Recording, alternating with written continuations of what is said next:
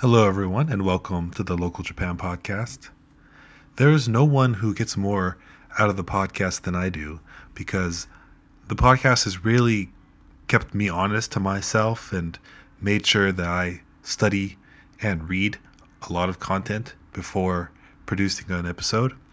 And in the process of producing an episode, I have to figure out what's worth covering. So I end up reading a lot more books than I share. Some books I really love. There's a one book about engineering called Why Buildings Stand Up, and the sequel Why Buildings Fall Down. It's possible that I cover that on the podcast someday, but it's a really elegantly written book about engineering, but it's also very detailed. So I'm sort of waiting for the right time to cover that one. But then there's other books that I cover that I read, and then I think, oh my gosh, I have to cover this. This is perfect. As I go through this renovation project as an amateur, going on this more or less alone, there's a lot of things that I have to learn on my own. There is an architect to be named upon permission. So, of course, that's where I get the expert help. But a lot of this stuff I'm just doing on my own, and it's a process. And I feel like I'm pretty deep into this subject of home renovation, but this process of reading and finding different sources is also very humbling because there's two thoughts that happen. The first one is, thank God I found this book, because then it's going to dramatically improve the final product that I create with this property. And the second thought I have is, oh my gosh, I can't believe I didn't know this. And it really lays bare the endless ignorance that I have on the subjects pertaining to home renovation, because there's just so much out there. There's so much to learn, so much to know. And as one person, there's only so much that I can cover. And it's hard to figure out what to cover and what not to cover. But what I'm happy about is just I'm so glad that I learned about build science, which is what I'm going to cover today. So as I mentioned, as an amateur, my job here on the podcast is not to preach this stuff as if I know what I'm talking about, because I'm learning like the rest of us. Instead, the way I'm trying to think about this is it's an opportunity for me to share what I've learned on this journey and to pass this on as something that I found helpful, and that hopefully I could pass on to other people that are in the same field as me, because I know there's a pretty large and growing community of both Japanese and foreigners who are purchasing old homes in Japan and restoring them. And if this podcast can go help at least one other person to incorporate build science principles into their renovation, then I will feel like I have succeeded. It's the most important thing that I've dug up in this whole journey of education, self-education so far, without a doubt. I've done a lot of consumption of videos on YouTube of Japanese builds, and to be quite frank, the things that I've seen, I think without question, has been just a lack of build science. I would like to be proven wrong, and I do know of one architect here in Japan who is very well versed in this, but from just my own personal firsthand experience of being an avid consumer of Japanese home restoration content on the internet, there is a substantial dearth of build science in home building. This is not just amateur DIY restoration, but also professional reconstruction and construction. I think it'll be important for me to actually speak with an expert who knows the Japanese industry, but from what I've seen firsthand is that Japan is embarrassingly behind the rest of the developed world in quality construction around the board. I mean, the apartment that I live in, for example, is just full of these things that we'll go into today. Thermal bridges, lack of air tightness, a lack of insulation, a lack of air quality control. And that's for a cheap apartment like myself, but also for really high-end builds, homes, high-end, like large corporations that are production builders, just a lack of any build science quality. And also that also brings me to my experience as a school teacher in the public system too. The schools are horrific. They're so poorly built, and they're awfully hot in the summer, very cold in the winter, to the point where it's just painful. It's so painful that you can't even concentrate in the class. Oh man, this is a rant. You can see that when I get on this subject, I just go nuts. I just rant so much. I'm just so passionate. I don't know. I'm just so passionate about this stuff. Anyway, so the person who I have to thank for first turning me on to build science is a very influential American builder whose name is Matt Reisinger. He is the host of The Build Show, which is an American YouTube channel where he shows the different details that he puts into his homes to ensure that they adhere to very high standards of comfort and quality and energy control. And then he's also created this thing called the Build Show Network, where he's brought on other experts in other fields of the build industry. There's this one man, he's an architect. His name is Steve Basic, and I think he's quite a big figure in the architectural world, and he's been a very large advocate for build science and making sure to educate people on what build science is. And so those two have put on this YouTube series called Build Science 101 that I loved, and I will link that in the show notes. That's gone a really long way in helping me just understand the fundamentals of this stuff. And I'm very grateful for that, because they are great educators and they're doing a great service to, of course, the build industry in the US, but at this point it's come over to me. So I'm sure there's people all around the world that are learning. So my hope is when I redo my property that I've purchased here, that I incorporate the knowledge that I've gained in build science and try to create designs and details that ensure that the house is performing at a very high level. And lastly, thanks to them, I've dug deeper into the build science world and discovered the Building Science Corporation, which is in Massachusetts, but they are a research institution that does work on understanding what build science is and how it could be incorporated into the private sector for private builders, commercial builders. The legend, I would say, of the build science world is this man named Joseph Stiebrick. He also was featured in an episode of This Old House, which I think some people might know from back when it was on TV. Since then, This Old House has its own YouTube channel, so the age of television, as that kind of fades away, they still have a lot of content that they're producing on the internet, on YouTube. And it was so great to see Joseph Stiebrick on an episode of This Old House, because the way he speaks is so clear and concise and simple and easy to understand. So he's, first of all, a great communicator, but also you could tell that he has such a deep knowledge and understanding of the subject, because the way he speaks about it is so simple and it's so direct and easy to understand.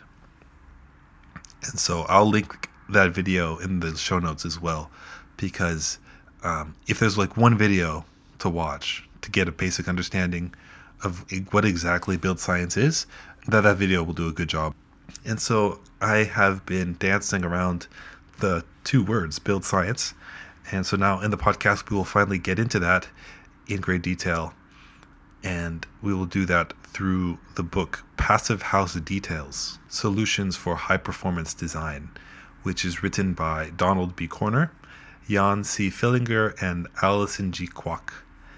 These three authors are in the Oregon area. I think, if I'm not mistaken, Donald Corner and Allison Kwok are professors of architecture at the University of Oregon.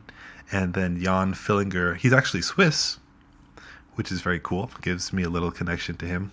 But he came to the United States to study architecture, and he's now a practicing architect in the Oregon area.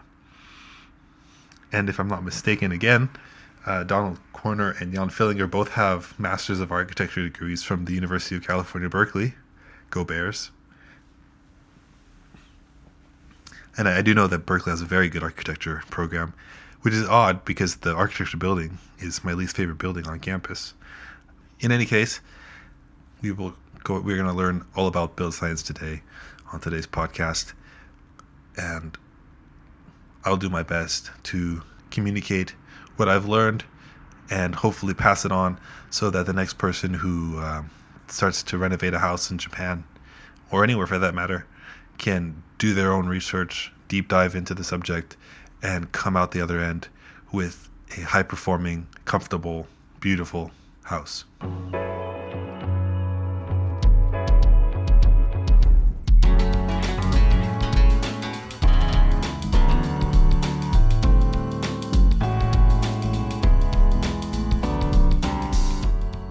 The Hayfield House in Bolton, Connecticut is sited on a gently sloping 3-acre, tree-rimmed hayfield. The Hayfield House is designed for a family with 3 young children, with the understanding that the home will need to be flexible and adaptable to keep up with the family's changing needs over time.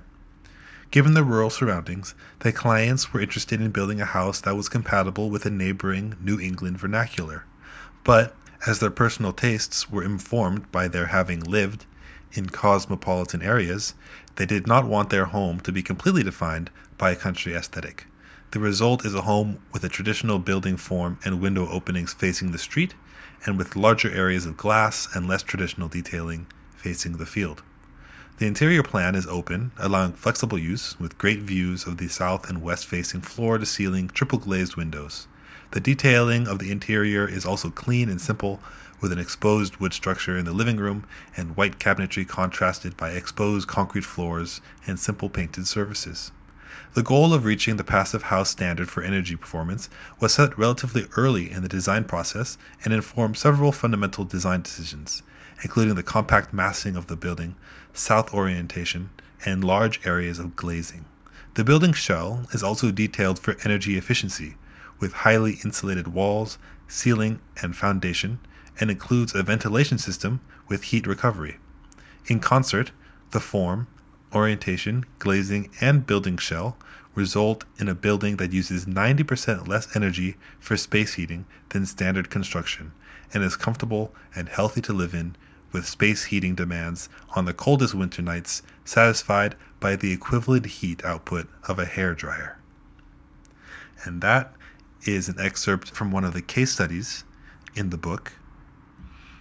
This book is very simply laid out. It starts with passive house details from the foundation, going up to the walls, going to the roof, then talking about windows and doors, so openings, then going into how to deal with appliances such as water, electrical, gas, plumbing, and ending with highly detailed case studies that really give a holistic view of how all of these parts of the house work in concert as one whole system to meet the Passive House standard.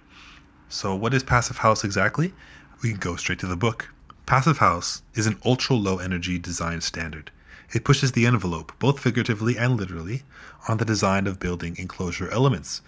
A passive house, not necessarily a house, as larger scale projects become the norm, will exhibit very low annual energy demands. These demands are constrained by the standard in several ways: a maximum allowable heating demand, maximum cooling demand, and a strict limit on annual primary energy consumption. There is also a limit imposed on infiltration rate. What I've learned by studying different passive house case studies is that in many cases, passive houses that have solar arrays on their roofs, they actually produce a net positive of energy for the house, and they actually sell that energy back to the city. And so because the house adheres to such high standards of low energy consumption, that they're actually making money on the house through their solar array. Of course, that's not something to be expected everywhere, especially in Japan, where it's not so easy to put solar on the roofs of your old tiled kominka, and probably not desirable because it doesn't look good. But in any case, the place where I meet Passive House is that it saves me two things. It saves me money because I don't have to use up a bunch of electricity and pay for that bill. And it also saves me in terms of comfort because I could be sitting here in the middle of February and I don't need to turn anything on. I can just be happy and warm in my bed or on the couch, or it could be blazing hot outside in the middle of July in that horrific Kyoto humidity, and I could be comfortable. What I've learned from the Build Science 101, which I had cited earlier, is that there are four major elements that we need to control for. And the four things are in a hierarchy as well. So the number one most important thing to control is water. Because if you don't control water and water gets inside your house or it gets inside your walls or in your roof or in your foundation, it will destroy it over time. It is the largest reason for repairs and for contractors coming back a second time to repair their work, is because they did not control the water. The second thing is air, controlling air. The third one is vapor, and the last one is temperature. But the reason why they are in that hierarchy is because water is the most consequential. If you don't control it, if you don't have gutters that wash the water away from your house, if you have cracks in your windowsill that can seep down into the wood, it's going to destroy your house. Air is the second most important, largely because air contains within it a lot of water molecules, and if those water molecules can make their way inside your house, it could damage your house. Vapor is of concern for the same exact reason, except that it just moves a little bit slower, and so vapor is not going to be as consequential, for example, than sprinklers that are continuously hitting your wall every single day. Vapor is a problem, but it also moves at a slower rate, and it also depends on the season. And last is temperature. It is very important, but if you are a resident of a house and your air conditioning breaks down, or if there's a crack in your window, that's something that you might be able to leave there for a couple of days and get that fixed within a week's time. But if you have a water leak and you have water gushing into your kitchen, you're going to want somebody to call and get that fixed within the next hour. And how that relates to passive house is that a passive house is one that can control these four elements in a masterful way using high quality design. And my assumption is that homeowners in Japan can readily relate to this, because Japanese houses, they're able to do a good job of managing these four things, in the sense that because the houses are so drafty and so open, that if water does get into the foundation or get into the walls, it's not a big deal because it has a potential to dry out because it's so open. But at the same time, it's really uncomfortable, right? So yes, maybe the walls are not going to rot so much because that water is able to dry out and evaporate. But at the same time, if it's wintertime, you're freezing cold under your kotatsu, or it's summertime and it's blazing hot and you have all the windows open. You have bugs coming into your house and you have fans on. And you're also consuming a lot of energy to try to stay somewhat comfortable. Okay, so here the book does a better job than me of concisely explaining the relationship between Passive House and Build Science. They write in the introduction, a passive building is designed and built in strict response to 5 building science principles. 1. Continuous insulation through the entire envelope without any thermal bridging. 2. extremely airtight envelope, preventing infiltration of outside air and loss of conditioned air. 3. High-performance windows, typically triple-paned with high-performance doors. Number 4. A balanced form of heat and moisture recovery ventilation with a minimal space conditioning system. And number 5. Management of solar gain to exploit it during the heating season and minimize it in cooling seasons. So the thing that I really loved about the Build Science 101 series on YouTube is that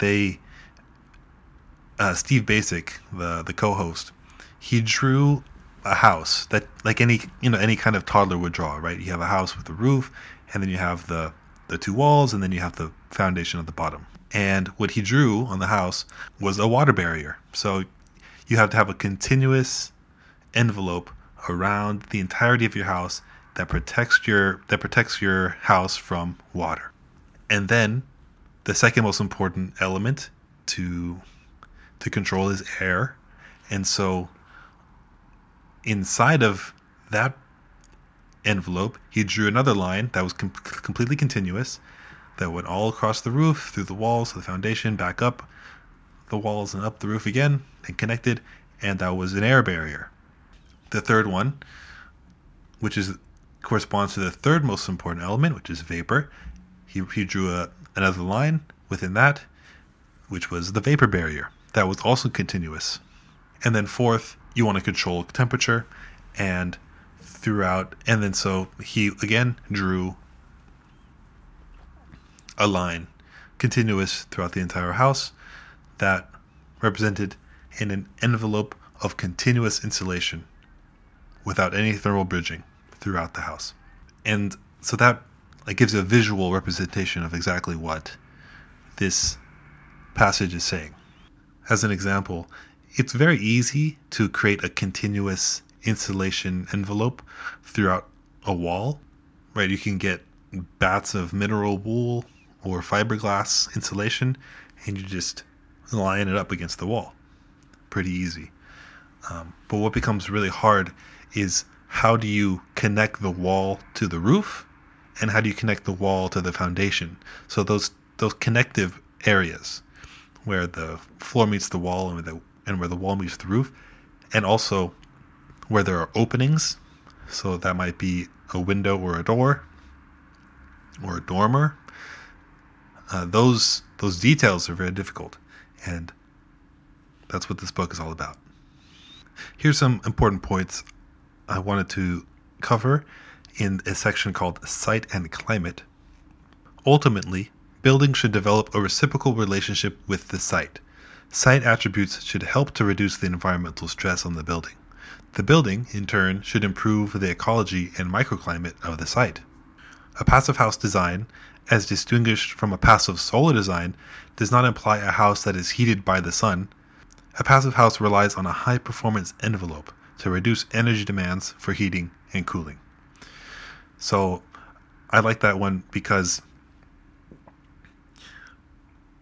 you could have a really poorly designed house in Japan, for example, or not even poorly designed, but it's just old, right? I mean, the house that I got is a beautiful house. It's still standing after, centuries, and for its time, it was really well built.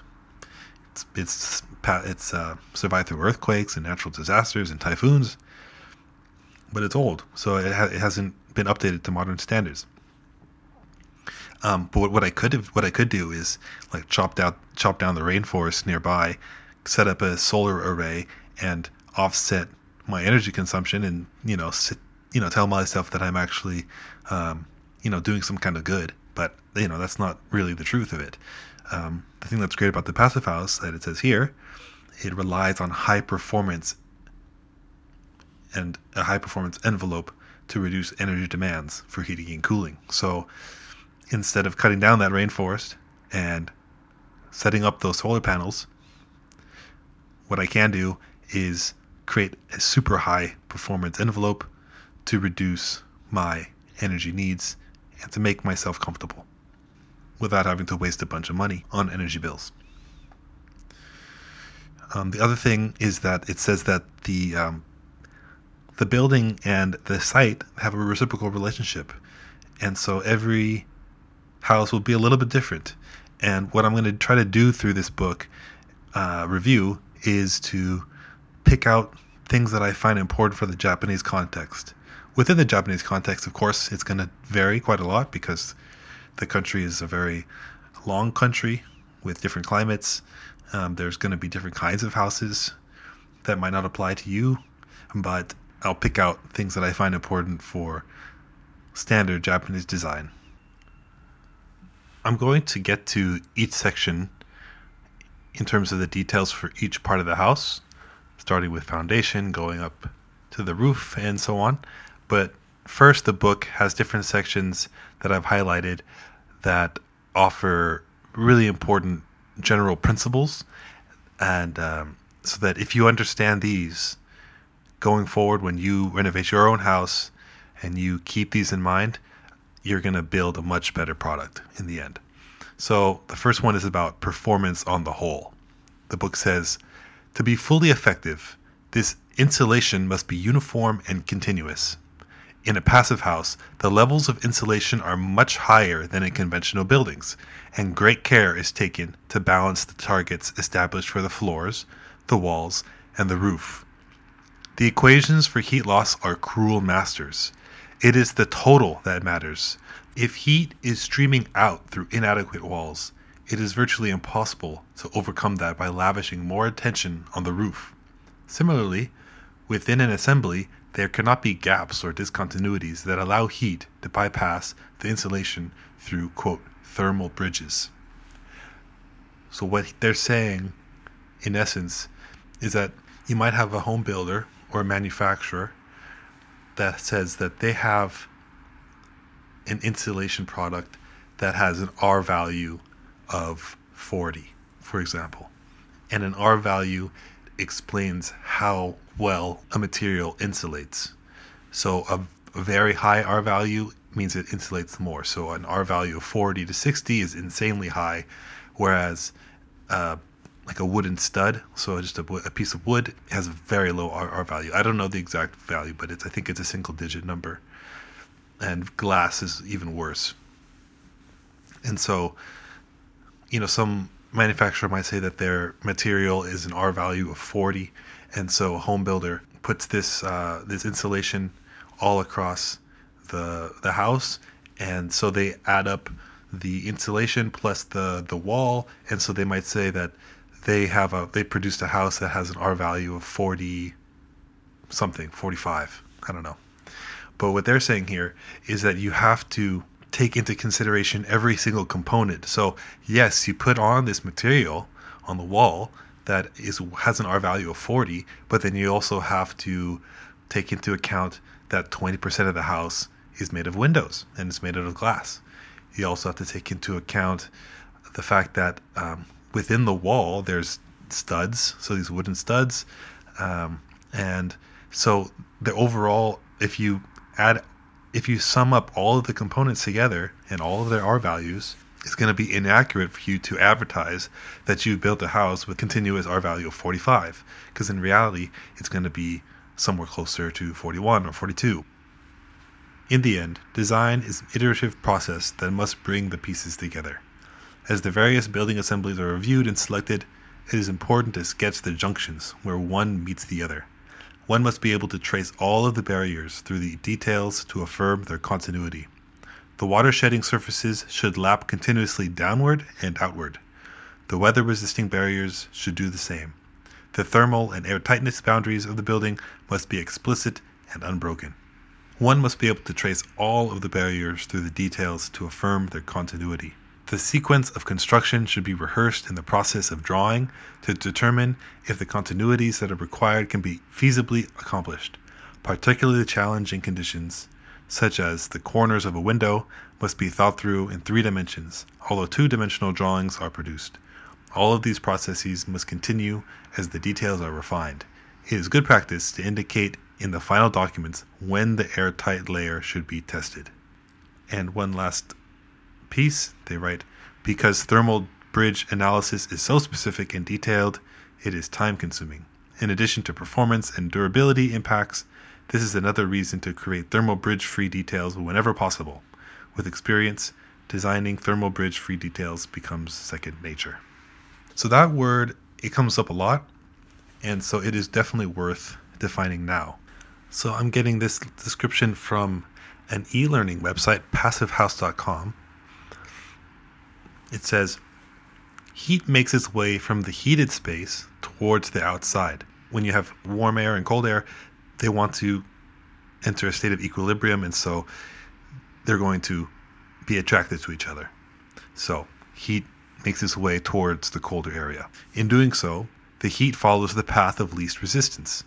A thermal bridge can be described as a localized area of the building envelope where the heat flow is different in comparison to adjacent areas. You might have a very thick piece of insulation between the inside and outside of your house, which is good, but you might have a structural element like a piece of wood that spans from the exterior wall all the way into the interior wall, and so that piece of wood is going to bring along with it, for example, cold air that's going to come in to your house, and that's a thermal bridge. This next section is one of my favorites, and I will quote it at length. And one reason why it's really important for us is because Japan is a climate zone with 4 very distinct climates. And in general, it's very cold in the winter. In many parts it snows, and in the summer it's incredibly hot and often very, very humid. And so this section, which is about moisture management, will be key for anybody who wants to do retrofitting and renovation in Japan. The Canada Mortgage and Housing Corporation organizes best practice guides for moisture management around the 4 Ds of enclosure design: deflection, drainage, drying, and durability.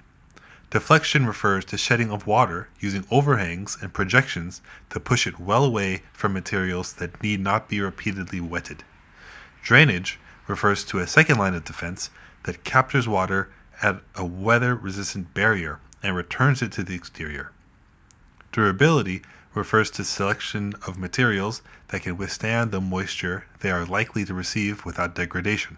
Drying is the most complex of the concepts. It refers to the seasonal balance between the accumulation and removal of moisture. Assurance of adequate drying requires a study of all the ways in which heat and moisture move through a building assembly, referred to as hygrothermal performance. During winter conditions, the interior air of the building is typically warmer and moister than outdoor air. Under such conditions, moisture, as well as heat, tends to migrate towards the outside via air leakage and direct transmission through building materials. When something is hot and something is cold, those two things want to meet at equilibrium, at the path of least resistance. In this case, the hot indoor air is going to move towards the cold outdoor air. Okay, they continue. The moisture migrates until it arrives at one of 3 potential outcomes. 1, it encounters a barrier, also known as a vapor retarder, that limits further travel. So oftentimes this is like a piece of plastic or some sort of polyurethane sheet. Number 2, it reaches a surface that is cold enough to cause it to condense. Or 3, it escapes to the exterior. The most problematic result is interstitial condensation. I just searched that up, and what that means is a space between objects. The assembly should either have a vapor retarder located to prevent moisture from reaching the dew point, or it should be as vapor open as possible to promote cycles of drying. During summer conditions in humid climates, the outdoor air is warm and moist compared with the indoor air, and so the heat and moisture flow is from the outside in. Building assemblies in these locations should be designed to resist inward vapor drive. In some challenging climates, there is both extreme winter cold and extreme summer humidity, like in Japan. In these circumstances, assemblies must be designed to cope with vapor drive from both directions. If vapor retarding materials are present in the assembly, it is important not to create a condition where part of the assembly is surrounded by vapor retarders on both the inside and the outside. This is known as a vapor retarder sandwich, and it prevents accumulated moisture from leaving the assembly, which can lead to mold growth, decay, and/or degradation. So I included that last part because I saw on a video of a Japanese carpenter doing this, where they put plastic as an air barrier, but it was also holding up these insulation bats. And so what's going to happen in that house is, in the summertime, that moist summer heat is going to drive into the colder air-conditioned interior.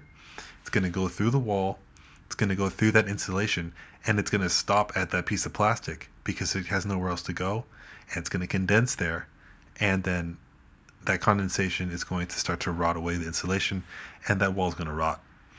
And so that happens. It happens a lot. It happens in the United States too. And earlier I mentioned Matt Reisenker, the host of The Build Show and a custom builder. Across the many builds that he's done and the many videos that he shot to feature the different details, there's always one thing that he's said is to keep the vapor barrier vapor open. So we talked about this in the book. You do want to control that vapor, but what Matt Reisinger typically recommends is to make sure that that vapor control layer is vapor open, so that regardless of where the vapor is going, whether it's driving in to out or driving out to in, it'll be able to move so that it can dry out rather than get stuck in the middle of the wall. I think that's a good point to keep in mind, and that's something I'm going to have to think about once I start to layer on these different control layers onto my own property. The book continues by quoting Joe Stiebrick, who is the founder, one of the founders of the Building Science Corporation. And he has this incredible article on the perfect wall, which I will link in the show notes too. So let's see what he says here. Author Joe Stiebrick recommends an assembly that he refers to as the perfect wall. In the perfect wall, all of the barriers, air, vapor, and water, are developed in one plane at the center of the assembly. The surrounding materials are free to dry either to the inside or the outside, thus avoiding a vapor sandwich. If there are vulnerable materials, like wood studs, on the inside, there must be sufficient moisture-resistant insulation on the outside, such as mineral wool, to prevent the barrier plane from cooling to the point of condensation, also known as the dew point. This type of assembly is readily applicable to passive house construction, where the air barrier is frequently developed at the sheathing plane near the center of the wall. Insulation, commonly added to the exterior, can prevent that plane from reaching the dew point. The concept of the perfect wall is also applicable to the perfect roof. So we have just covered some of the main points that I found to be foundational, and those were in the chapters about different concepts and methods and design development for passive house. The next part of the book goes, as I said, into detailed chapters per section of the house. So in chapter 3 on floor systems, they write here that the main concern is where the floor meets the foundation. So, as we talked about in passive house details, they're really concerned about connections between parts. So, where the floor and the wall meet, or where the floor and the foundation meet, those areas are susceptible to air leakage, water leakage, and so we have to be very careful on how to solve these problems. They write here, there is an inevitable density of material at the rim of the floor plate needed to transmit vertical loads and tie the building together in order to resist lateral forces. In other words, the wall needs to sit on the floor because it's structurally important for the house. And they continue, if all this material gets too close to the exterior surface of the building, it becomes a potential thermal bridge. in Passive House, what they want to do is they try to insulate the structure as much as possible and keep that structure away from the outside, away from the elements, away from nature. Because the closer that nature can touch the structure, the more vulnerable it will be to both weather damage and just simple thermal bridging. So the other thing that's important to know about Passive House is that the walls are typically much, much thicker than your average house. So like in Japan, and like the property that I have now, the walls are pretty thin. You just have a pillar that makes up the wall, and it might be 6 inches thick or so, and that's it. That's the wall. But in Passive House, you have layers and layers of material that make up the wall, and it ends up becoming much thicker. It's just a shift in mindset on how to build. And we will now get into that with Chapter 4 on wall systems. The thing that's interesting about American framing is Americans use standard wood materials to build the walls, right? Like you have 2x6 studs, you have 2x4 studs. There's new different kinds of studs that are being developed by manufacturers. It gets more complicated, but I joists or LVL, laminated veneer lumber. Anyway, long story short, the Americans they build walls in a very different way than Japanese do. So we have to keep that in mind when we read this chapter. The economy and versatility of wood light frame construction is fully demonstrated in the making of walls. Stud walls have evolved as an open system in which there are simple rules that govern the relationship between the parts, the structure, the enclosure, and the services of the building. Within this system, the parts themselves are interchangeable, providing the opportunity to choose from a vast array of alternative elements that have been allowed to evolve to higher levels of cost-effectiveness and performance. The stud wall is a relatively inexpensive container that provides shelter for components that are far less expensive than they would be if they were exposed to wear or damage. The cost savings on electrical wiring, plumbing, small dimension ductwork, and voluminous installation materials usually pay for the stud frame that protects them.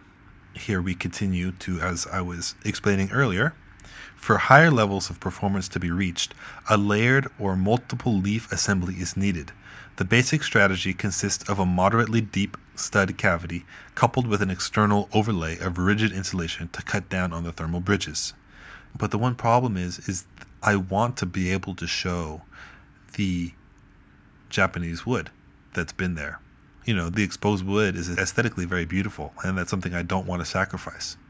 So I'm going to have to find a way to create well-insulated and continuous walls, but try to maybe sacrifice on the thickness because I want to preserve, the ability for you and me to enjoy the bare exposed wood. In the end, they say, in summary, the logic that prevails for heating climates is to construct an inner structural leaf with sufficient framing density to support and connect the floors and roof, combined with an outer insulating leaf with as little framing density as possible to reduce thermal bridge effects. So that's the goal, and I'm going to have to figure out how to do that. The next section is on roof systems, chapter 5, and this one is the most difficult for me because I have to preserve the beauty of the tile roof, but also make sure that it doesn't leak water and air. The roof is actually pretty strong. I don't think there's any water damage at all, but there certainly will be air leakage, and it's also very dusty, and so I think the air quality is really poor if you just leave it exposed. So there has to be a way for me to improve the performance of the roof, and especially improve the continuous insulation and air tightness at the area where the roof meets the wall. So that connection will be very, very difficult and complicated. They have one sentence in this chapter. It says, the highest performance levels are reached if a layer of rigid insulation is added over the top of the roof framing. So the way I like to think about that is it's like a beanie or a hat that you put on top of your head, right? Just like with that jacket that you put over the walls, you want a hat to put over the top of your head to keep warm. The one problem with that is that it'll be very labor intensive for me to take out all the tiles and then retile the house. That would be pretty intense. So I'm going to have to find another way to do it. But there are options in the book that can allow me to insulate from the inside. And I should mention that the book has some excellent information on the case studies. They have plenty of pictures and architecture level sketches and designs that have labelings for every single layer of the section of the house, and they label it with what kind of material it is. So this is really invaluable for anybody who's in the middle of a project or getting ready to plan a project and they want to source materials. This is perfect for you. And each chapter comes with maybe 5 or 6 case studies, so you can learn about the details of different foundations, different walls, the ways that different people are building through the United States. Chapter 6 is on openings for windows and doors. They mention, of course, that if you have a very thick wall, then you'll have a lot more options for passive house details. The book again is concerned with connections. So they say that the challenge in all cases is to maintain the integrity of the air barrier and thermal control layers at the interface between the window and the wall. This must be done without compromise to weather-resistant systems that rely on redundant layers, free drainage, and drying to be fully effective. So that's the thing. You could have a very, very high-performing passive house if you didn't have windows and doors, because it would be like a bomb shelter, right? Just perfectly sealed from the outside.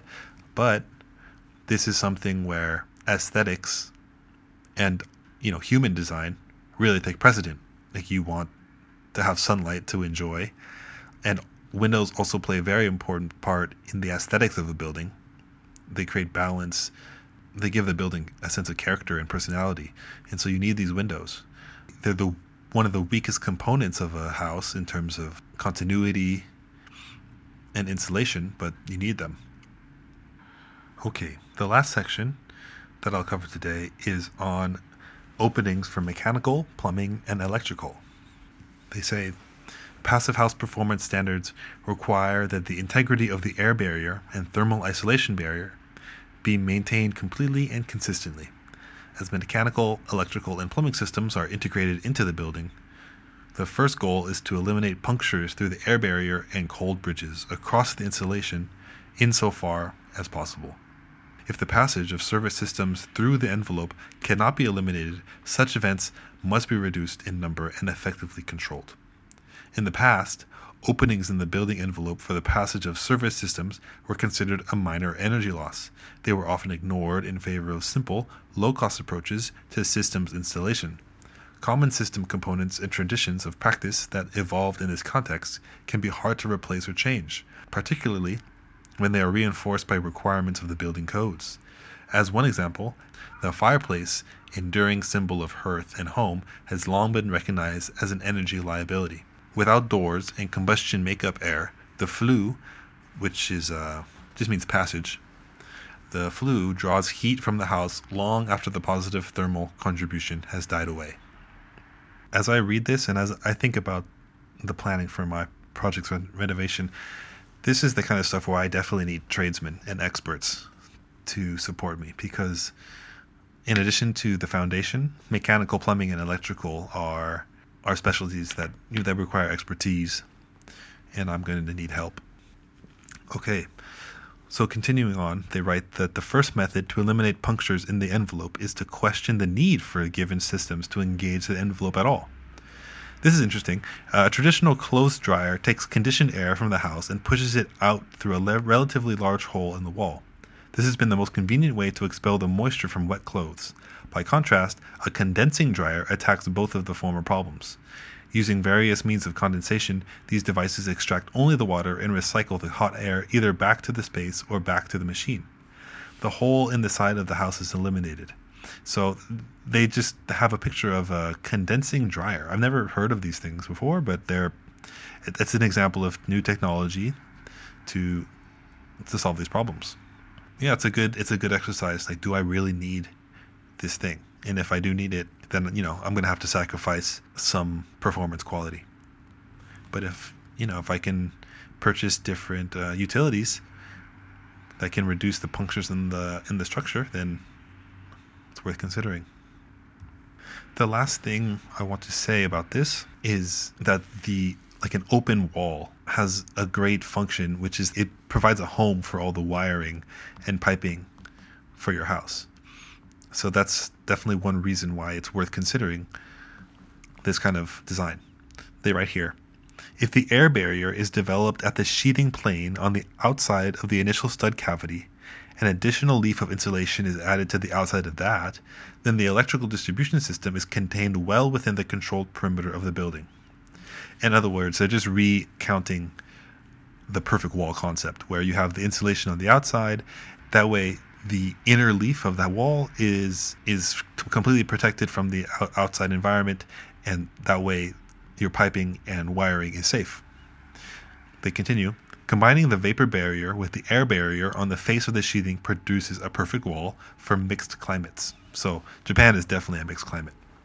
The stud cavity is then left vapor open to the interior, and punctures through the interior finish are no longer a great concern.